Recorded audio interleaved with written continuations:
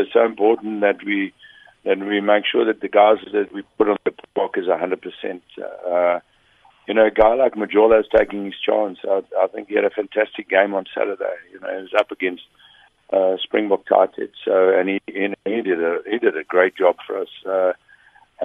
He made 17 tackles. He's been fantastic since he's been playing for us.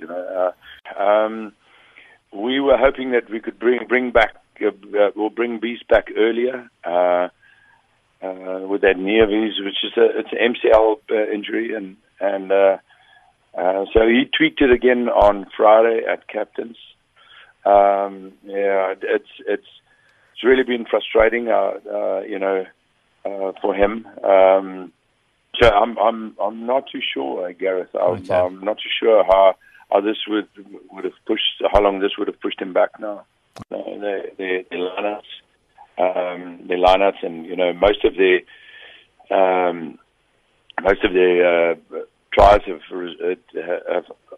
originated from the lineouts and set piece players. So that's their strength. That's something that we really worked hard on this week.